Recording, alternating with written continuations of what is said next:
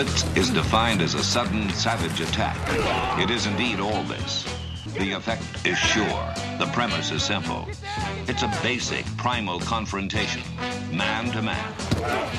No excuses are offered, none accepted. Welcome to the latest edition of Longhorn Blitz with Horns247.com. Looks like a radio station. Now, here are your hosts, lifetime Longhorn Rod Babers, Pure athlete, yeah. I transcend race, hombre.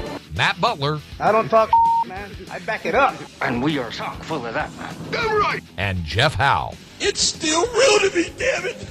And that's the bottom line, because Stone Cold said so. If you're gonna blitz, come strong, but don't come at all. Coming strong with another edition of Longhorn Blitz with Horns 24/7. I am Jeff Howell. Let's not waste any time and get right into it. Got a couple of newsy items to get to going down on the 40 this week. So we bring in the rest of the team. He is the master of the soundboard, the dropper sheet extraordinaire, Matt Butler. How are you, sir?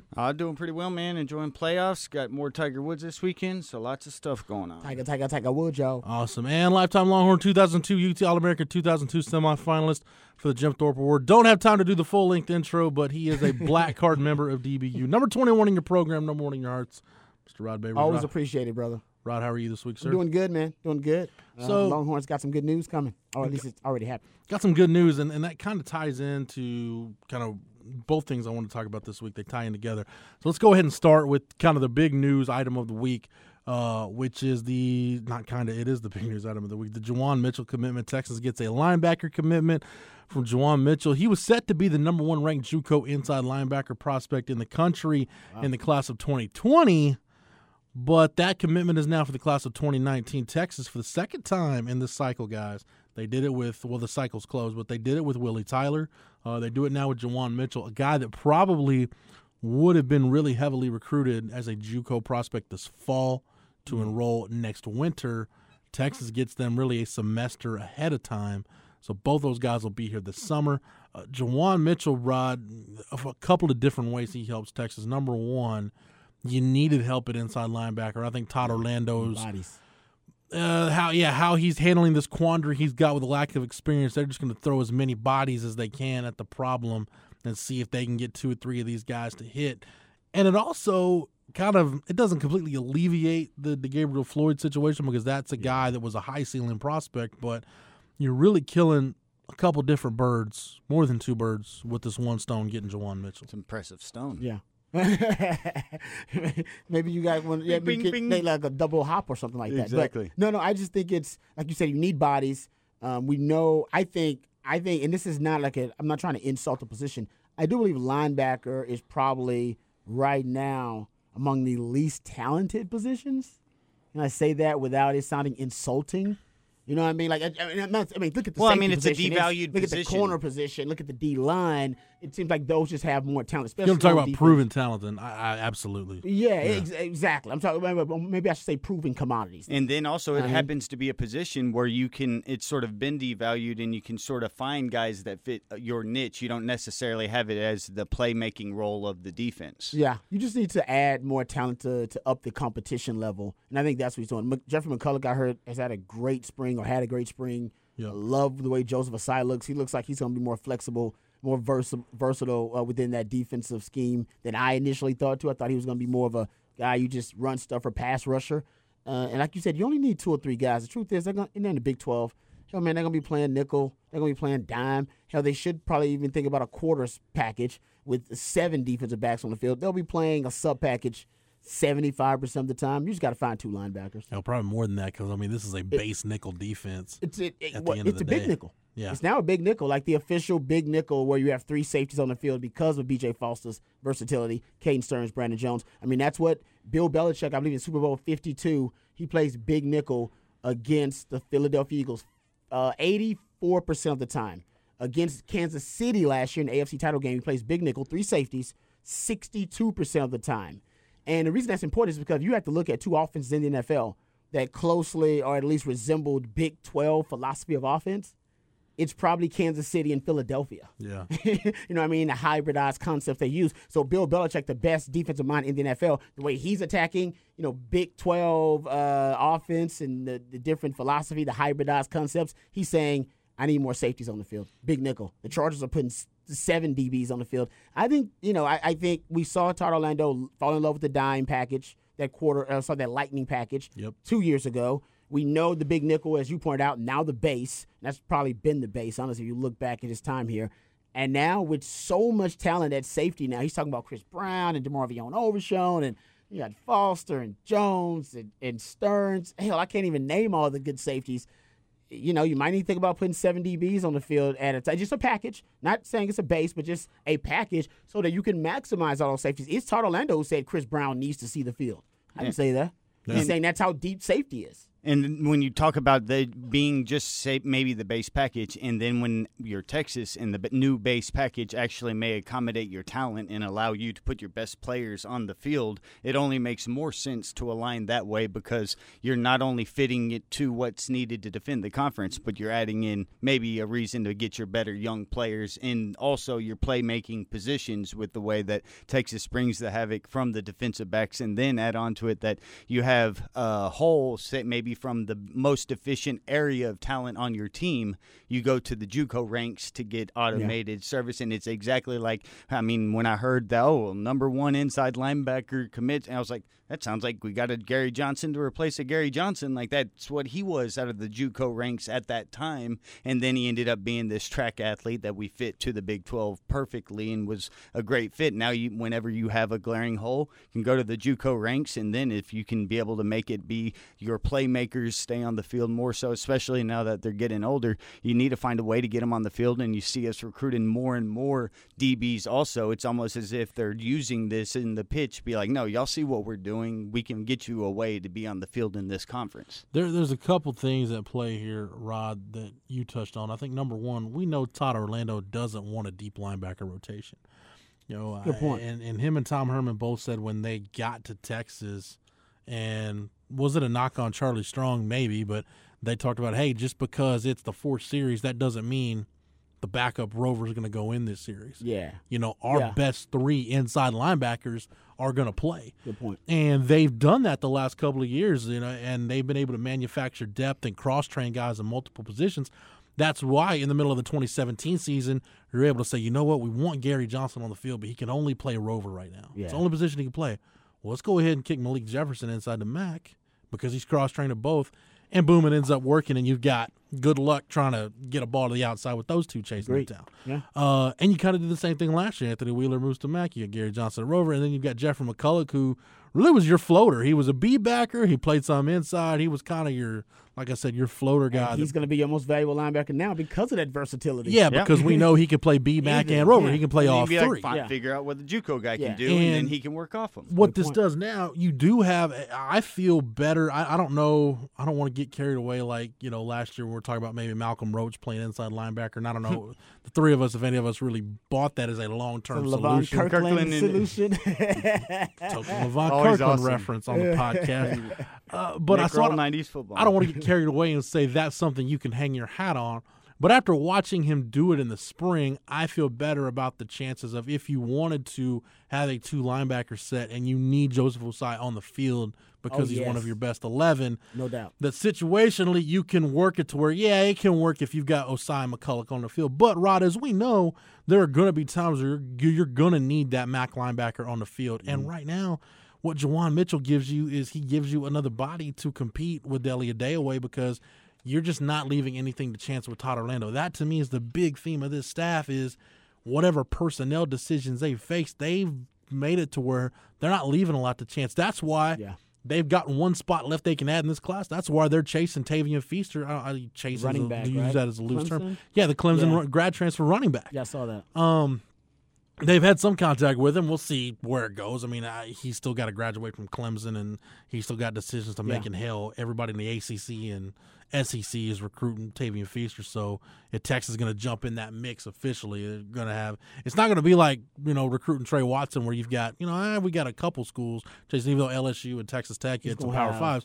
Yeah, you're going to a have bunch of double-digit number of teams that are interested Yeah. in Tavian Feaster. And you got young running backs too here, and I wonder if that'll, because it's not a guarantee that he's going to get a ton of reps here at running back. Like we don't know how it's going to play out. Right, he would be getting a ton of reps at Clemson, but you're not going to slap Travis Etienne for that job right now. Yeah, and that's the problem. That's the problem you want to have. And to your point, we got to Russell Wilson it to Wisconsin. You got to give Tom Herman and his staff a ton of credit because you're right. They have a great philosophy about plugging holes and dealing with the deficiencies on the roster. Grad transfer and JUCOs that didn't even exist. Yeah, almost by any means necessary. And they did it on the point, I think offensively that was his focus because I think they had more holes. Obviously the offensive identity crisis we were dealing with once they came on campus. But now you can see defensively, they've applied the same mentality to the linebacker. Oh, we're weak there. We got to bring in bodies. Linebacker bodies. and running back. Yeah, right. It was the same thing. So I'm with you on that. I feel better about it, knowing that there is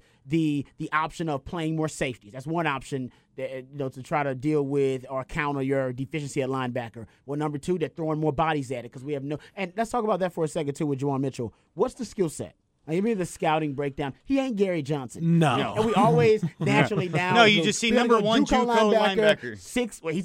He's the same frame almost, too. He's like 6'1", 225, Caleb Johnson's got the same kind of frame. Yeah, they're kind of the same frames as Gary Johnson, but they're not Gary Johnson. No, They're not track stars. You're not going to find a whole lot of 230-pound guys that run 4.43. Yeah. So I think we got to dispel that right now. Well, I've heard a lot of that. Like, it's an automatic connection. Oh, man, like Gary Johnson. And I understand, yes, taking the same path, but he is no Gary Johnson. Yeah, because he wasn't recruited to Alabama by Saban and then went to JUCO. That's what Gary Johnson literally was. A track star coming out of high school. That went to be Saban's linebacker that had to go to Dodge. So what's the skill No, actually, set? it was the other way around. So Gary Johnson ends up going to JUCO, and he's actually committed to Alabama. It's just the SEC has some weird deal about they've got really strict rules for JUCO transfers. I think to kind of it's really Of all the things to be strict about. Very bizarre. It's That's really what you want to have moral integrity about. It's really weird when you start looking at some of this stuff. Like it doesn't make sense. Did you know, like K-State as an undergrad, it's really hard to get into K-State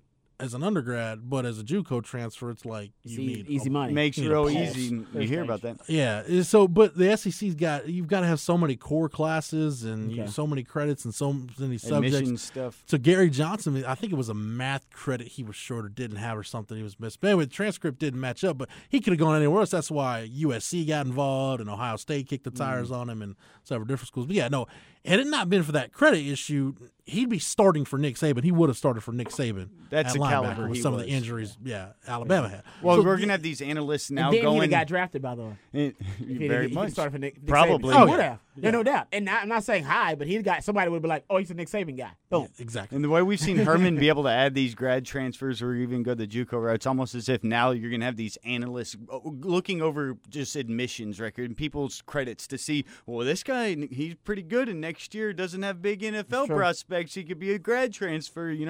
Literally, those are niches that are there. That's the areas to exploit right now. That's why you've got a player personnel department and credit Derek Chang. Derek Chang has done a really good job. I know Brian Carrington gets a lot of credit and deservedly so.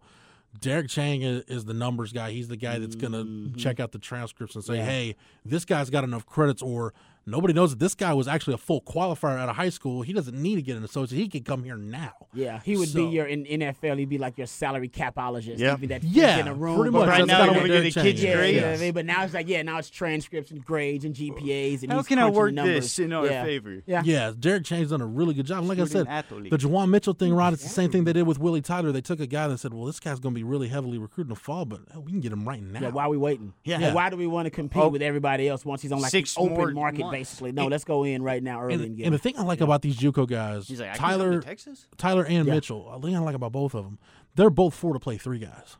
So we got multiple years. Which is crazy. Yeah. JUCO, usually that's not the case. Right. JUCO usually is like, nope, he's got to play now because I don't have a lot of time. Like he's got 2 years.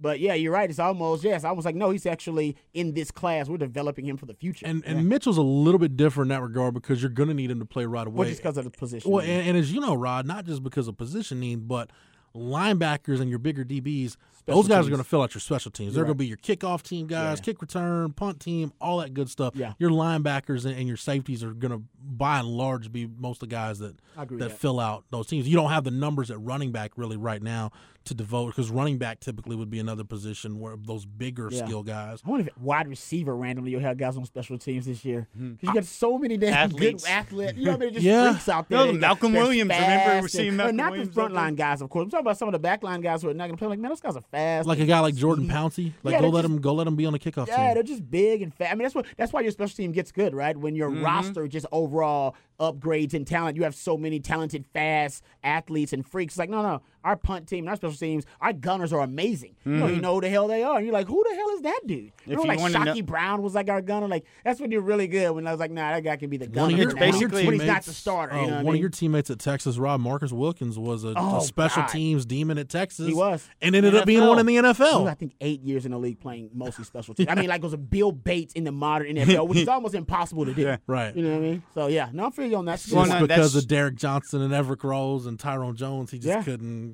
crack it. A quick way to look across college football and be like, okay, who has the best 85-man roster? Teams with the best special teams. If you have the best special teams, it's a quick way to look at it. But that's why those Florida State teams of the 90s are like when Texas, y'all were in the 2000s, and like you had these units that felt like you could like bust a touchdown on any play because your players were so much better. You got 6 or 7 future NFL guys lined up across the kickoff, just at different times. And it's not because that you are putting your best players there. It's because your roster's so deep that's the only place your hungry, badass players have a chance to go play. You're right. Don't sell yourself short, Rod. You were a hell of a special teams player back in the day. I was good at the Lions, man. I was NFC a damn North gunner. Yeah, I was a hellified gunner, man. I was great. We'll go back to 2001. You block a punt in the A&M game. Yeah. Blocked a kick. And then the following game against Colorado, you had the worst fake punt, maybe other than the Colts fake punt. That was the worst fake punt I think I've ever seen. Worst fake punt I've ever. And the worst timing of it. Yeah. Weren't they up by like double digits or something? I think they were up 11 or 12. They were up like 2 or 3 scores. Like, which team's going to give it to them? He decided to throw the fake punt. That was terrible. If I would have dropped, think about how hated I'd be. Man. Well, we lost the game anyway, so that didn't matter. Still so crazy. No, that's the craziest stat. Blake Gideon. You're both your defensive touchdowns came in losses. That's so absurd. Sucks. It's like the teams are supposed to win. You get an 80% chance to win when you score a defensive touchdown? You were 0 for 2. Yeah.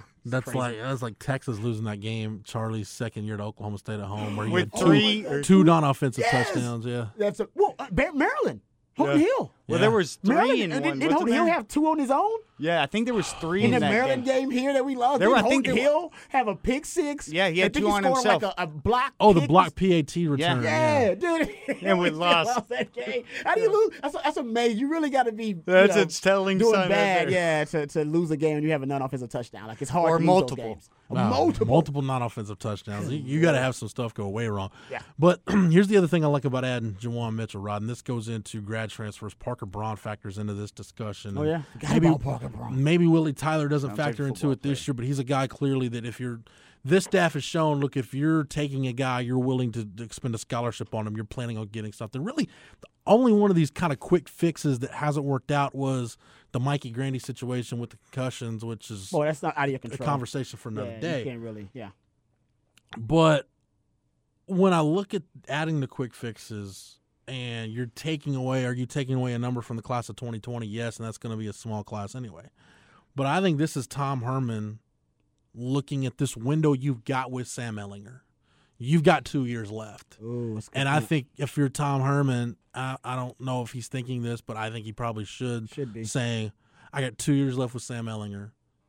If we're going to win a championship, not that this is going to be your only shot, but this is a window we've got where we can win championships. This young man's got it. I think that's how Tom Herman's got to look at it. And if that means, hey, if we've got to kind of rob Peter to pay Paul, so to say, we'll take away from the 2020 class to add a guy who can help us win this year and next year, then we'll do it because this is a window where we've got a guy who can win us a championship. Well, just because he's so unique in, and basically his ability to be a threat on the ground and through the air. You know what I mean? So the next guy is going to be good too, I'm sure. But Tom Herman is a guy who's coached championship level quarterbacks at a championship level. And he's probably saying to himself, man, it's really hard to stop this dude if we put him in the right situation. If I can combine Larry Fedora's genius about, the pace of the game and how to utilize and master pace with the RPO concepts, with the quarterback run game, who's Coleman? Andre Coleman, yeah, bringing him in. I'm with you. I think you are onto something. I think if you look at some of the steps, he's like, no. It's like having a starting quarterback on a rookie contract. like with the Rams and the Eagles, and you see these teams go, no, we got to go all in. This is the time to do it, because after that, we might lose this window. And I think Tom Herman's looking at it maybe like a window. Sam Ehlinger's that special. He proved that last year, that you should be thinking about a championship with him in the fold. Man, maybe Casey Thompson's a guy down the road you can win with, or maybe it's Roshan Johnson or Hudson Card, or if Preston Stone ends Those up are unknowns, being though, right now. Exactly. You're Sam's going back good to the enough. unknown. It's one of those deals when you've got these windows in college football where you have a proven commodity. Unless you're Especially a program, at quarterback. unless you're a program like Alabama or Clemson, and really those are kind of the two you were exceptions. winning without an elite Right. quarterback. It doesn't matter. Yeah. It's just I think Dabo Swinney's now saying, okay, I got Trevor Lawrence 2 more years. What can we? How good can we make this? How talented can we build this thing around him? And then Bama, we know they've won titles with Greg McElroy. No disrespect to Greg McElroy and Jake right. Coker and other They're guys in a like separate category. Can we agree with that? Though? Yeah. Like all of this stuff really doesn't even apply to Bama and Clemson right now. Mm-hmm. And I don't think Ohio State's just in that category either. But Ohio State's right there. But you're right. Even Oklahoma, they're like, we got Baker here, we got Kyler. Let's go all in. Let's try to win. Or in their case, it's going to get the guy. Like, hey, we can't bank on it.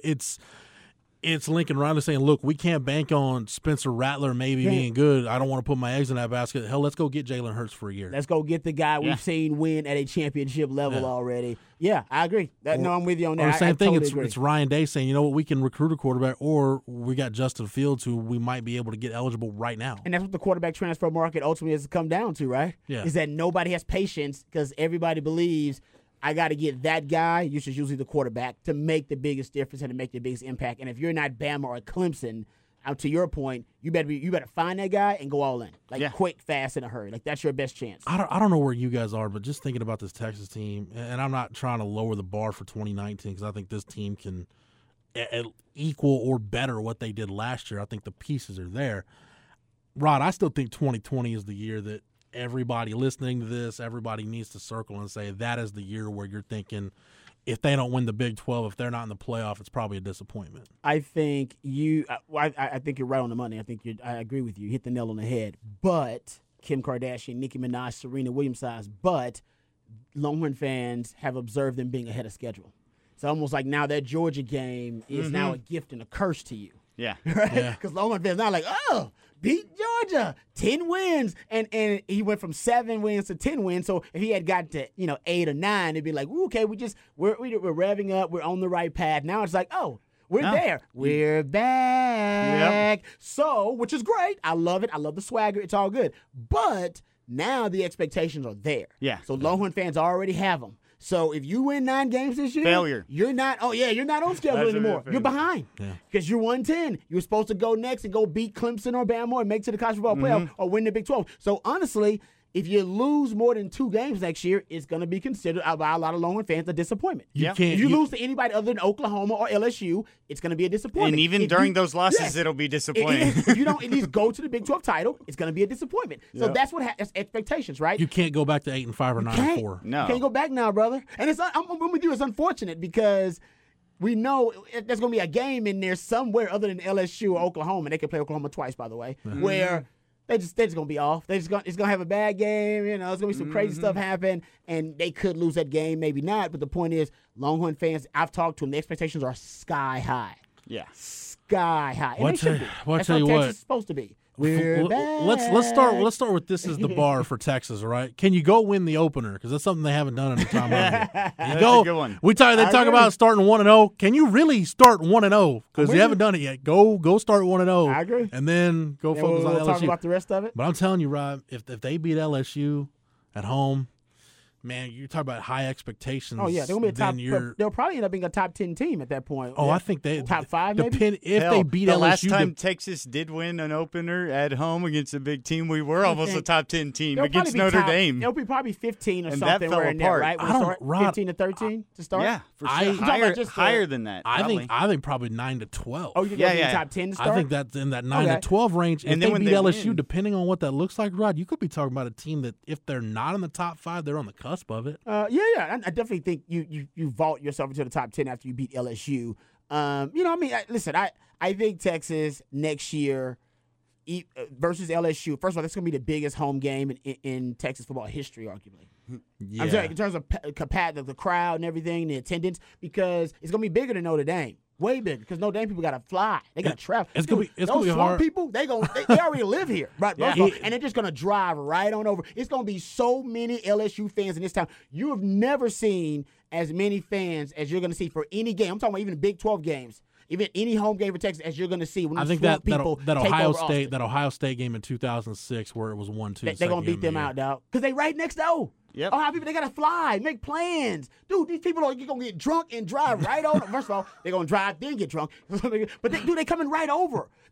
Even the poor swamp people, only those rich people can fly from Ohio State. Only the people people down going here. to the game. Dude, these poor people who live in shotgun houses who are LSU fans, they driving right on over, and they don't want to go to the game. Exactly. They just want to party. That's what they do. Exactly. They haven't been to Austin that much. They're going to come here to party. Just Dude, to they're tailgate. going to invade this town unlike any fan base we've ever seen. Agree fully, because It's I gonna remember be the biggest game of the season, arguably for Texas, and maybe even for them, just because it's outside the conference, and they're tired of playing Bama and all them every year, man. They like playing. Well, Austin's a vacation. Austin's It's close. I know there dude. were some LSU fans that the times where LSU's played in College Station, they've stayed in Austin and made the drive. Dude, I'm telling you, man. Because when Ohio State, like he said, Ohio State, those fans were rabid and they were crazy here, but those were the ones that were coming here just for the game. LSU does have a lot of fans ingrained throughout Texas, so this will be like a weekend, like partying, like ACL type, but my it's family's football. coming down, and they ain't going to the game. They're just coming. And I was like, what y'all coming for? Man, we want to come down to the game. It's going to be awesome. Tailgate. It's going to be A lot of crazy. crawfish and jambalaya. It's going to be crazy. No other fan base, I think, is going to. The Aggies, probably maybe that could contend with it. Think about the old Aggies when the Longhorns would play the Aggies back in the day. See, back in the day, like it was 20 years ago, right? And then how the Aggies would invade Austin because they're all among us. That'll be the closest thing you can probably get to it in Austin. Because the Aggies are so comfortable here. Dude, them swamp people are going to come in and they're going to invade this town. It'll be interesting. You ain't going to be understand what half of them are saying. They'll be speaking Creole. Go, man. Actually, I bet, though, they will be the funner type to tailgate with. Be great. Well, but because certain great. fan bases, like it's a fist fight when you're interacting. true. This one, they're going to come and want to just have a great They time. really- so yeah, it's I going to agree. be a They're not gonna be hellaciously aggressive. wild Yeah. atmosphere down there, though. I agree. Telling you, it's going to be great. They're going to break the attendance records. Not even be close. Yeah, They'll I easily agree. break the attendance record. I agree. Yeah. Even though you'll have that construction going on with the South End Zone Yeah. groundbreaking, but That's true. still, Good point. I yeah. forgot about that. I didn't think about that. That would suck. Well, I don't know what that's going to do to attendance because I think the students will move around. So I don't know. It won't. I mean, Yeah. it won't affect attendance. Not It'll for the just- LSU game. Yeah. But for other games, it may. Well, just in terms of the number, like you might not actually be able to You may physically cut off 10,000 fit or something. as many I people as gotcha. you otherwise would. I don't know what construction's going I to didn't do. think On about the, that. But- Right. it'll be 100% capacity. In terms Good of atmosphere, there's not going to be anything I think that's going gonna to touch be crazy. that. I mean, USC last year was special. Notre Dame a USC couple years special. ago was really yeah, good. they're but right. But then either one of them wasn't good. Like we weren't good, or either they weren't that good. Yeah. Now, and I know Notre Dame was so early that you really couldn't tell. But I think the expectations for both LSU and Texas are up this year. This is a game that I think both fan bases look at and say, "Hey, if we win this one, then we feel like yeah. we could play in the college football playoff potentially. Yeah. And so I'm with you. I think it's going to be a big game, man. Because Big for game. Texas, you assume maybe if you lose to Oklahoma or whatever, then at least you've got that non-conference win over LSU under your belt. And Yeah. likewise, if you're LSU, when you start, because usually in the SEC you're going to lose a game somewhere, Gonna lose a and Bama you start yeah. comparing resumes and say, hey, we went to Austin and beat Texas. And beat Texas. No, I'm So with you. yeah, I mean, all the way around, it works for Yeah. everybody. And we know Tom Herman as an underdog, which I've heard he's going to be a big underdog in the LSU game. I think Texas is supposed to be a 7-point underdog from what I've seen. I don't know, Matt. If you, I'll that's look what it Brett up. McMurphy tweeted out. I'll look it like up Yeah, a there's few been weeks ago. some early and I was lines like, for that oh, game. man, yeah. that's crazy. So I think it'll probably be closer to 3 or 4. You know, By the time LSU will be a you get favorite, down but to it. man, Tom Herman as an underdog, hell, I'd bet on that. I mean, Yeah. he's really good as an underdog. So we talked about Juwan Mitchell and the impact as it relates to Sam Ehlinger and this window Texas has to really win the championship with Sam Ehlinger and bank on this opportunity you've got now that you've got a franchise quarterback. And a couple things that I want to touch on before we get out of here. Rod, I crunched some numbers and I've got an article on the site right now. I just kind of started thinking is Sam Ehlinger the best quarterback Texas has had this decade? I think the eye test this would tell decade. you Not yes. even Yeah, close. since Colt McCoy, for Yeah, sure. yeah. No but question. I started looking at. I just started going through I just wanted to go through the numbers and see, okay, kind of where does he rank? You realize he's already got the second most wins of any Texas quarterback in this decade? Yes. Only David Ash has won more games. Well, Did you realize that? straight ass homie. Yeah. If you would ask me that, I would have been like, I don't know. I guess but- so. Like, Yeah, it's totally but you're right. No, continue with the numbers. I want to hear these numbers. But David Ash in 22 starts is 15-7. Okay. Sam Ehlinger in 20 starts 12-8. And I looked at it further and say, okay, you can take a couple of Ehlinger starts, at least the Baylor start, and maybe give it to Shane Buechele. true. But on the flip side, Shane Buechele's got 10 wins. 2 of those, the West Virginia game in 17 and the bowl game, you can technically give those to Sam Ehlinger. So it all kind of washes out I agree. in the end. I just went and looked at did win percentage and a couple of different things. So Sam Ehlinger trails only David Ash in terms of wins, and his win percentage trails only David Ash. In games quarterbacks played in, David Ash and Garrett Gilbert, which Garrett Gilbert had played in 10 games in 2009, so I don't know if that really counts. Only David Ash and Garrett Gilbert have a higher win percentage in games they played in than Ehlinger's, which is .652. I started looking at accuracy because I'm a firm believer in Mike Leach's stance that accuracy is probably the number one trait you need in a quarterback. You can't teach it. Nope. Ehlinger has a career completion percentage already of 61.9. By the way, attempted more passes than any Texas quarterback in this decade. That's 700 passes. David Ash is next with 612. So Sam Ehlinger, 61.9. Only David Ash at 62.9, so really 1 percentage point better than Sam Ehlinger. And Shane Buechele at 62.2, so you're talking about tenths of points that separate him from Sam Ehlinger, are the only completion percentages that are better this decade. Ash has 612 pass attempts. Buechele's at 648. And then you get the other passer completion percentages. Case McCoy, 59.8. Gerard Hurd, 57.9. Garrett Gilbert, 56.7 at 56.3 for Tyrone Swoops. I went and looked at yards per attempt. Only David Ash is better than Sam Ehlinger. Sam Ehlinger, 7.44. And David Ash, actually Gerard Hurd has a better career pass yards per attempt, 7.64. But that was that 2015 offense where it's like, I remember run, then we'll chunk it deep. Chunk it deep, yeah. Yeah, to John Burt. and So yards per completion, only Gerard Hurd, 13.2. And I only used Gerard Hurd's 2015 numbers. I didn't use anything else other than that. And it's a relatively small sample. Yards per completion, Gerard Hurd 13.2 and David Ash 12.28 are better than Sam Ehlinger at 12.03. Adjusted pass yards per attempt, though, that's where you get more credit for positive plays. It deducts for negative plays. Yeah, they like drops or not in there or stuff like that. Yeah. David Ash 7.4 adjusted pass yards per attempt. Sam Ehlinger 7.1. Shane Buechele's third 7.0. Gerard Hurd's drops all the way to 6.8. Passer rating. Again, only David Ash is better than Sam Ehlinger in this decade, but it's percentage points we're talking about. David Ash, 138.6, Sam Ehlinger, 137.9. Rod, here is where Sam Ehlinger really separates himself from the rest of the pack. You're talking about touchdowns and turnovers. No quarterback in this decade has accounted for as many touchdowns as Sam Ehlinger already has. He's already accounted in his career for 54 touchdowns. The next closest, believe it or not, and you got to do some thinking about this, is Tyrone Swoops with 41. Oh, yeah, because he's but you got the 24 rushing touchdowns, right? Wheeler, yeah, no doubt. That makes sense. So Ehlinger took that rollover. So I went and looked at these numbers too, right? I looked at plays per touchdown. How many plays does it take you to score? Sam Ehlinger's touchdown rate, 18.1 plays per touchdown. Number 2 is Tyrone Swoops, 18.4 plays per touchdown. That makes sense. And then you're looking at Case McCoy at 22.8, Shane Buechele at 24. So there's a significant gap there. Pass attempts per touchdowns, Sam Ehlinger, it's not even close, 19.4 pass attempts per touchdown. Tyrone Swoops is the only quarterback with a better rate of rushing attempts per touchdown. Tyrone Swoops at 10.7, but Ehlinger at 15.4. And believe it or not, number 3 on that list, Garrett Gilbert, 19.7 rushing attempts per touchdown. Interceptions, Sam Ehlinger, 12 interceptions. The next closest is Swoops with 13, Buechele with 16. But pass attempts per interception, Rod, Sam Ehlinger, because of that 308 consecutive pass attempts without interception, helps this. Freaky. 58.3 pass attempts per interception.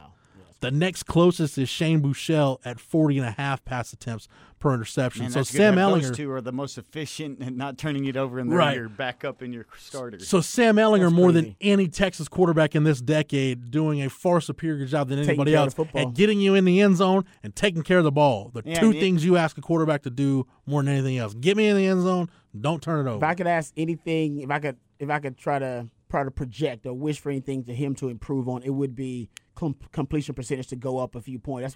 This is when Colt McCoy, who was a naturally gifted passer in terms of accuracy. We all knew that naturally, but you remember his sophomore to that junior year. He started to make that leap. His arm strength randomly got stronger. That was the He best leap pushing I've the ever football, seen from a Texas right? quarterback. He was pushing the football downfield more, but he was so accurate. He was beef stick. Freakishly accurate. Now, he did have what is basically the greatest bromance, arguably, in the history of college football between a wide receiver and a quarterback, with his best friend, Jordan Shipley, throwing the football to. So it's like the basically the equivalent of the notebook on a football field we all got a chance to watch. But that's what I want to see.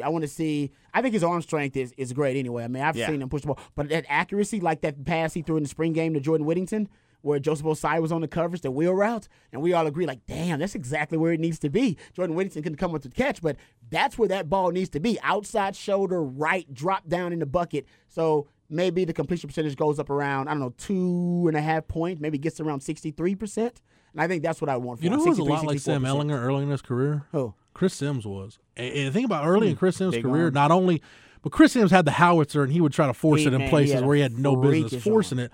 But Chris Sims missed a lot of deep balls early in his career. Yeah, and he as did. his career progressed, he became a much better deep ball thrower. Rod, I also looked at the run game. Only Tyrone Swoops has more rushing yards from the quarterback position in this decade than Sam Ehlinger. Swoops at 966, Ehlinger 867. Sam Ehlinger's actually carried the ball more than any Texas quarterback this decade. Swoops is number 2 at 256. Ehlinger I can see that. at 278. Yeah. So really, Rod, what these numbers tell me is Sam Ehlinger really, in terms of the statistics, he's kind of the best parts of David Ash and Tyrone Swoops. He's the passer, the best parts of David Ash as a passer in terms of just the completion percentage and all that stuff, but he does a better job at protecting the football, and he's scoring more because he brings you that physical element of a quarterback run game and a true dual threat in the sense that you can design a run game around his skill set as a quarterback. And really, when you start looking at just the total package, he's kind of the best parts of every quarterback Texas has had this decade, right? Like he's got that leadership that like Shane Buechele and Gerard Hurd had to let guys follow you, but he's got that kind of bravado. I agree with that. Almost that irrational confidence sometimes that Case McCoy had, but then he can Doesn't make make sense. he can make plays the way David Ash did, but he can be a run threat, a goal line red zone threat. We call him the best goal line red zone weapon maybe in the country. I think he is. The way Tyrone Swoops was. So really, it's kind of parts of all these guys. Like when you say, man, if you could take Case Create a McCoy quarterback. and give him this, or take Tyrone Swoops and give him this, you basically got that with Sam Ehlinger, Rod. Yeah. No, I agree. And you said, and we've talked And about it's this even before. expedited. Well, even his personality, right? We've said, it's strange because he's got more VY in him as a personality, right? And, you can never see. You don't see it, but he had the swagger. The swagger, like who would go up on a We're stage? back. Even Chris Sims, if he was that good, I don't know if he would go. No. He had plenty of swagger, would go up on the stage and go, "We're back." I mean, that was VY. That was quintessential VY. He had so much confidence. He had confidence to spare. In my opinion, that's the definition of swagger. And I think that's Sam too. And we talk about that it quality all the time, right? And all those quarterbacks you went through in the last decade, and we all knew within watching them in the first. Gerard Hurd was the only one I think we were unsure about. Yeah. We were like, maybe he's got it. I'm not sure. Maybe he does. Well, you Maybe knew you had remember that Cal game? athleticism. We're like, Oh, the I'm not Cal sure. game. Right? He had You playmaking. didn't know. Cal game. And I think with Sam, it didn't take long at all. It was almost like the first time you saw him play an entire game versus a big opponent like USC. You went, okay, I'm ready. Yep. He just give him a little time. He's got it. He's got whatever it is. I don't know what the hell it is. But That he's was got it. his Ohio State, like Colt McCoy, like when you have your very first game be such a big pressure situation that going forward from there, especially the fact that you end up losing and you stay hungry, but then you end up having like a guy like Colt, his career, we talk about it really blossoming going into year 3 or 4 after the red shirt. And nowadays we're like, you don't have that much time. Your quarterback has to come in and play. And that's sort of another thing Texas fans had wanted had not got a quarterback to show up and be ready as a freshman. That's what Sam was. So it even fits that if you want to add another box and being ready immediately early. And that allows you to now, he still has another year or two left on the back end where you're like, oh, you see all those numbers in the company you're keeping and you have this skill set and it's basically like a cyborg of all the parts that you want from a quarterback that he's possessed. So now it's just down to building the hype. And he even with the swagger built the hype before the end of last season. But, you know, Matt, you were talking about Colt, and I think what it kind of reminds me of is a little bit of a different time in their careers. But, you know, like last year we were talking about, is it going to be a quarterback competition? I think Sam's freshman year, it was more so, even early, we were in here saying, well, you really hope he doesn't have to play. Maybe you can hold off as long as you possibly can until you have to play him. It just so happened that Shane Buechele got a shoulder injury against Maryland. You needed him week 2. But it was really Sam's going into last year, similar to Colt McCoy's redshirt freshman year, where we're like, it's a competition, but it's not really a competition. No, exactly. The Jevin Sneed stuff was a little bit of a competition, but at the time, like at least that sort of naturally worked itself out. This one was Sam sort of took it on the front end. Yeah, and I remember Tim Crowder telling us when they met, some of the seniors met with Mac. Maybe it was a Big 12 Media Days or it was before that season, and Mac's anxious to hear about quarterback and how Jevin's doing, and the consensus from the veterans was, yeah, Coach, it's Colton. It's not even really close. Well, and that's where you were at that time that, Jevin he was the bigger recruit. Yeah, he was more the prominence, and man. that was whenever you had recruiting sort of become extremely popular, and like you see this guy is a 4-star guy and he's a good athlete, and you post Vince Young, might think you need that athlete at the quarterback. You didn't realize that Colt McCoy actually was turning his body into the athlete, because that was the biggest surprising part of that 08 season was it literally looked like a different guy, and you had even heard in the off-season reports that Colt's body transformation and that he had a big arm, but you really didn't trust it because you saw the baby-faced kid back the freshman year. You sort of still remember the freshman. You still remember what has been basically what is disproven about a guy, what his flaws were, and there were flaws on the younger version of Colt, and that's the thing. Sam doesn't have those. Sam is a freshman, just came in. He has the body, has the durability. He only really big criticism going into his sophomore year was, can he take care of the football? And he even sort of fixed that and remedied that real quick. So it's just sort of perfect for the modern, immediate, you need production as a young player, and Sam's the first quarterback to really do it. That's again though why I think this fan base in particular should understand better than most that developing a quarterback at the college level, it's almost like raising a baby, like raising a kid. Like when every step is critical, and when you get to one step, you got to realize, okay, there's another big step you need to take. Mm-hmm. Like for a quarterback, it's okay. Can he handle the speed of the game? And usually in practice and scrimmage situations, a lot of times you can figure that out. Okay, can he process stuff when stuff is moving faster than it's ever moved for him before? And can he do what he needs to do in the classroom? And can he lead? Can you start to see some of that stuff? And then Texas fans saw Garrett Gilbert's eyes. They saw things weren't processing. Some players they process immediately. Sometimes they don't. And then it's a totally different ball of wax when you go from the practice field to now you're on the field in a game, and the other 11 guys on defense, now they all want to take your head off. Yeah. Now how can you react to that? And then we've seen guys, we saw Tyrone Swoops do it, we saw Gerard Hurd do it, guys that have success early, once opposing defensive coordinators, once they've got film on you, once they study you and say, okay, this guy, he cannot do this. He can't make this throw. So we're going to take away what he does well and make him adjust. Now can you go make that adjustment? And now you're in the process where Sam Ehlinger is, and Tim Beck talked about it this spring. Can you really start to look at a defense and figure out, okay, based on where the nickel is lined up or based on where the field side safety is, what throws, what plays within this package I've got are available to me, and how can I best go attack this defense? So it's really like as a child, as a kid into your teen years, you're always growing, you're always maturing, you're always developing. It's the same thing for a quarterback, like that maturing, that developing.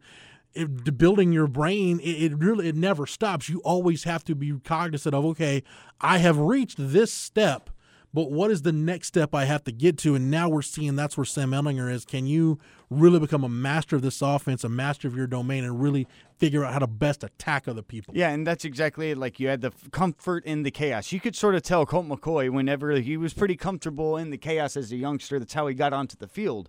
But then to be able to form that chemistry and make the right decisions, play in, play out, because you just mentioned it right there, interception rates, like 1 every 58 passes, or you're back up with Bouchel 1 every 40. That's still explaining that they make mistakes, though, and the idea that how frequently, like, 1 mistake per game can flip an entire game, and basically you're going to be defined by those few mistakes, as Chris Sims is as a Texas quarterback. Chris Sims didn't throw a ton of interceptions. He just threw a couple really big interceptions at the wrong time in the wrong games that you weren't able to recover from, and that's where you can basically do all those things you just said, and then when you get to that game, if you don't perform in it, you can literally still be defined in that certain way. So seeing somebody like Colt is like the perfect example of that development. And then now you're seeing an expedited version with Ehlinger. But still, like, Colt didn't even get his championship, which is crazy. Like, you look back at these guys, like,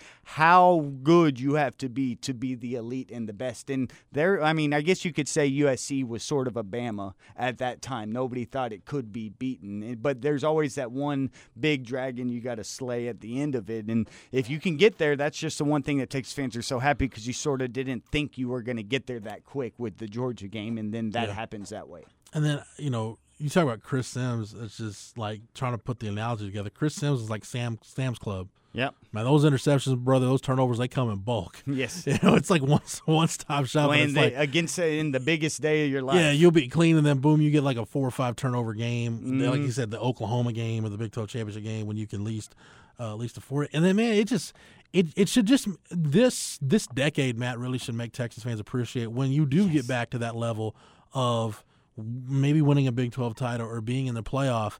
Like, you think about Chris Sims' career, like 2001 to 2002, Texas should have won a Big 12 title in one of those 2 years. Yes. And I don't know, depending on how the BCS would have worked out, blah, blah. Well, we know in 2001, if they beat Colorado, they go play Miami for the national championship. And then same thing with 08 and 09. You probably should have won one national title, one of those, and you didn't. At least you played for one, and you really, let's be honest, you should have played for 2. Colt should have played for 2. Got screwed. I mean, they changed the system. I know Vance Bedford has disagreed when he was here and he got asked about it, but I would take that 08 Texas team over Florida in a head-to-head. Oh, yeah, I would. I mean, I've argued I maybe would take the 08 team over the 05 Texas team, like, just because of how well they performed. Like, me and Wright have just spoke about the team maximizing. It was like that 08 team seemed to be maximizing and could beat anybody. It's almost like where you're at right now with the modern Big 12. Like, okay, well, you can be this good, but this offense can't be stopped, and they're going to score every time. So now how are you going to beat a team that scores every time? It's what Lincoln Riley and Oklahoma is doing, and that's just where that argument, it would have been fun to see who had the ball last. Yeah, it would have. It's one of those deals like Vince Young and Kyler Murray are the 2 guys that I've seen, you know, and NFL quarterbacks are different, but they're the 2 guys that through high school and college and I didn't see Vince Young in person. I've only seen film like a lot of other people have, but their college careers are very similar. Man, until that clock hit zeros, if they've still got the ball and a chance to go score, they're not out of it. We saw it against Texas. Yeah, exactly. It was 48-20 right there like with 4 9 minutes left. No, yeah, that was 4 minutes and something seconds. They scored 3 touchdowns. Yeah, and because you've got that one guy. Yeah, and Colt was that guy. Well, that's why I'd take 05, because as long as you've got, look, man, if you've got 10 playing quarterback, I'm not betting against you. You're right. All right, Matt, thanks for everything, man. You're more than welcome. Rod B, appreciate the time and the knowledge. Anytime, brother, anytime. For Matt, for Rod, for everybody at the Austin Radio Network and the Horn, 104.9, 101.9, AM 1260, streaming on the Horn app and at hornfm.com, where you can get Rod B on the Rodcast each and every weekday from 1 to 3. Shameless plug. You can get us on Megaphone, Apple Podcasts, Google Play, anywhere you get your podcasts. And thanks to Matt, you can get our archives on the Longhorn Blitz SoundCloud page. Yep, just type in Longhorn Blitz. For the Horn family, for the Horns 24/7 family, I'm Jeff Howe. Thank you so much for downloading and listening, and we will catch you again on the next episode. But, you know, Matt, you were talking about Colt, and I think what it kind of reminds me of is a little bit of a different time in their careers. But, you know, like last year we were talking about, is it going to be a quarterback competition? I think Sam's freshman year, it was more so. Even early, we were in here saying, well, you really hope he doesn't have to play. Maybe you can hold off as long as you possibly can until you have to play him. It just so happened that Shane Buechele got a shoulder injury against Maryland. You needed him week 2. But it was really Sam's going into last year, similar to Colt McCoy's redshirt freshman year, where we're like, it's a competition, but it's not really a competition. No, exactly. The Jevin Sneed stuff was a little bit of a competition, but at the time, like, at least that sort of naturally worked itself out. This one was Sam sort of took it on the front end. Yeah, and I remember Tim Crowder telling us when, they met, some of the seniors met with Mac, maybe it was the Big 12 Media Days or it was before that season, and Mac's anxious to hear about quarterback and, how Jevin's doing, and the consensus from the veterans was, yeah, Coach, it's Colton. It's not even really close. Well, and that's where you were at that time that, Jevin he was the bigger recruit. Yeah, he more had the prominence, pedigree, and man. that was whenever you had recruiting sort of become extremely popular, and like you see this guy is a 4-star guy and he's a good athlete, and you post Vince Young, might think you need that athlete at the quarterback. You didn't realize that Colt McCoy actually was turning his body into the athlete, because that was the biggest surprising part of that 08 season was it literally looked like a different guy, and you had even heard in the off-season reports that Colt's body transformation and that he had a big arm, but you really didn't trust it because you saw the baby-faced kid back the freshman year. You sort of still remember the freshman. You still remember what has been basically what is disproven about a guy, what his flaws were, and there were flaws on the younger version of Colt, and that's the thing. Sam doesn't have those. Sam is a freshman, just came in. He has the body, has the durability. He only really big criticism going into his sophomore year was, can he take care of the football? And he even sort of fixed that and remedied that real quick. So it's just sort of perfect for the modern, immediate, you need production as a young player, and Sam's the first quarterback to really do it. That's again, though, why, I think this fan base in particular should understand better than most that developing a quarterback at the college level, it's almost like raising a baby, like raising a kid. Like, when every step is critical, and when you get to one step, you got to realize, okay, there's another big step you need to take. Mm-hmm. Like, for a quarterback, it's, okay, can he handle the speed of the game? And usually in practice and scrimmage situations, a lot of times you can figure that out. Okay, can he process stuff when stuff is moving faster than it's ever moved for him before? And can he do what he needs to do in the classroom? And can he lead? Can you start to see some of that stuff? And then Texas fans saw Garrett Gilbert's eyes. They saw things weren't processing. Some players they process immediately. Sometimes they don't. And then it's a totally different ball of wax when you go from the practice field to now you're on the field in a game, and the other 11 guys on defense, now they all want to take your head off. Yeah. Now how can you react to that? And then we've seen guys, we saw Tyrone Swoops do it, we saw Gerard Hurd do it, guys that have success early, once opposing defensive coordinators, once they've got film on you, once they study you and say, okay, this guy, he cannot do this. He can't make this throw. So we're going to take away what he does well and make him adjust. Now can you go make that adjustment? And now you're in the process where Sam Ehlinger is, and Tim Beck talked about it this spring. Can you really start to look at a defense and figure out, okay, based on where the nickel is lined up or based on where the field side safety is, what throws, what plays within this package I've got are available to me, and how can I best go attack this defense? So it's really like as a child, as a kid into your teen years, you're always growing, you're always maturing, you're always developing. It's the same thing for a quarterback, like that maturing, that developing, building your brain. It never stops. You always have to be cognizant of, okay, I have reached this step, but what is the next step I have to get to? And now we're seeing that's where Sam Ehlinger is. Can you really become a master of this offense, a master of your domain, and really figure out how to best attack other people? Yeah, and that's exactly it. Like, you had the comfort in the chaos. You could sort of tell Colt McCoy whenever he was pretty comfortable in the chaos as a youngster. That's how he got onto the field.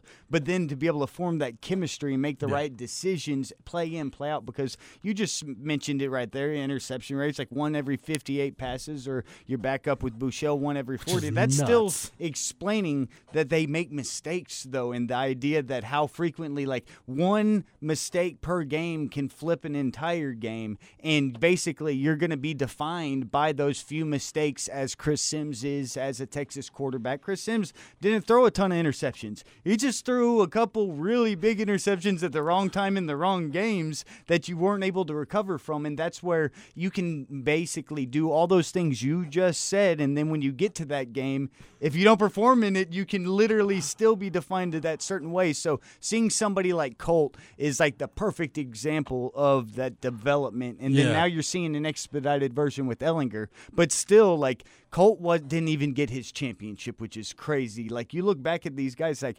how good you have to be the elite and the best. And there, I mean, I guess you could say USC was sort of a Bama at that time. Nobody thought it could be beaten. But there's always that one big dragon you got to slay at the end of it. And if you can get there, that's just the one thing that Texas fans are so happy, because you sort of didn't think you were going to get there that quick with the Georgia game, and then that happens that way.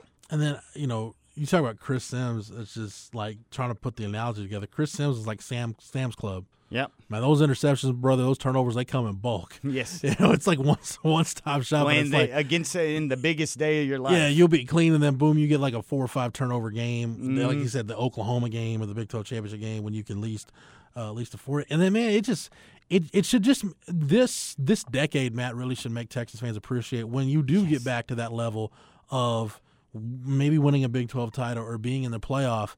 Like, you think about Chris Sims' career, like 2001 to 2002, Texas should have won a Big 12 title in one of those 2 years. Yes. And I don't know, depending on how the BCS would have worked out, blah, blah. Well, we know in 2001, if they beat Colorado, they go play Miami for the national Exactly. championship. And then same thing with 08 and 09. You probably should have won one national title, one of those, and you didn't. At least you played for one, and you really, let's be honest, you should have played for 2. Colt should have played for 2. Got screwed. I mean, they changed the system. I know Vance Bedford has disagreed when he was here and he got asked about it, but I would take that 08 Texas team over Florida in a head-to-head. Oh, yeah, I would. I mean, I've argued I maybe would take the 08 team over the 05 Texas team, like, just because of how well they performed. Like, me and Wright have just spoke about the team maximizing. It was like that 08 team seemed to be maximizing and could beat anybody. It's almost like where you're at right now with the modern Big 12. Like, okay, well, you can be this good, but this offense can't be stopped, and they're going to score every time. So now how are you going to beat a team that scores every time? It's what Lincoln Riley in Oklahoma is doing, and that's just where that argument – it would have been fun to see who had the ball last. Yeah, it would have been. It's one of those deals like Vince Young and Kyler Murray are the 2 guys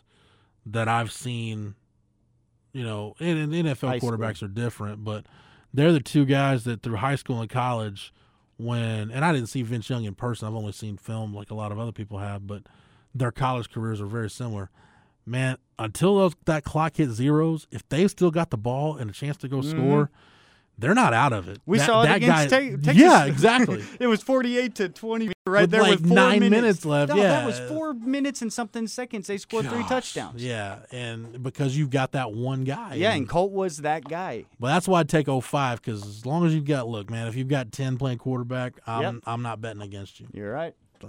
You've been listening to Longhorn Blitz with horns247.com. Remember, for the latest Longhorn news 24/7, visit horns247.com.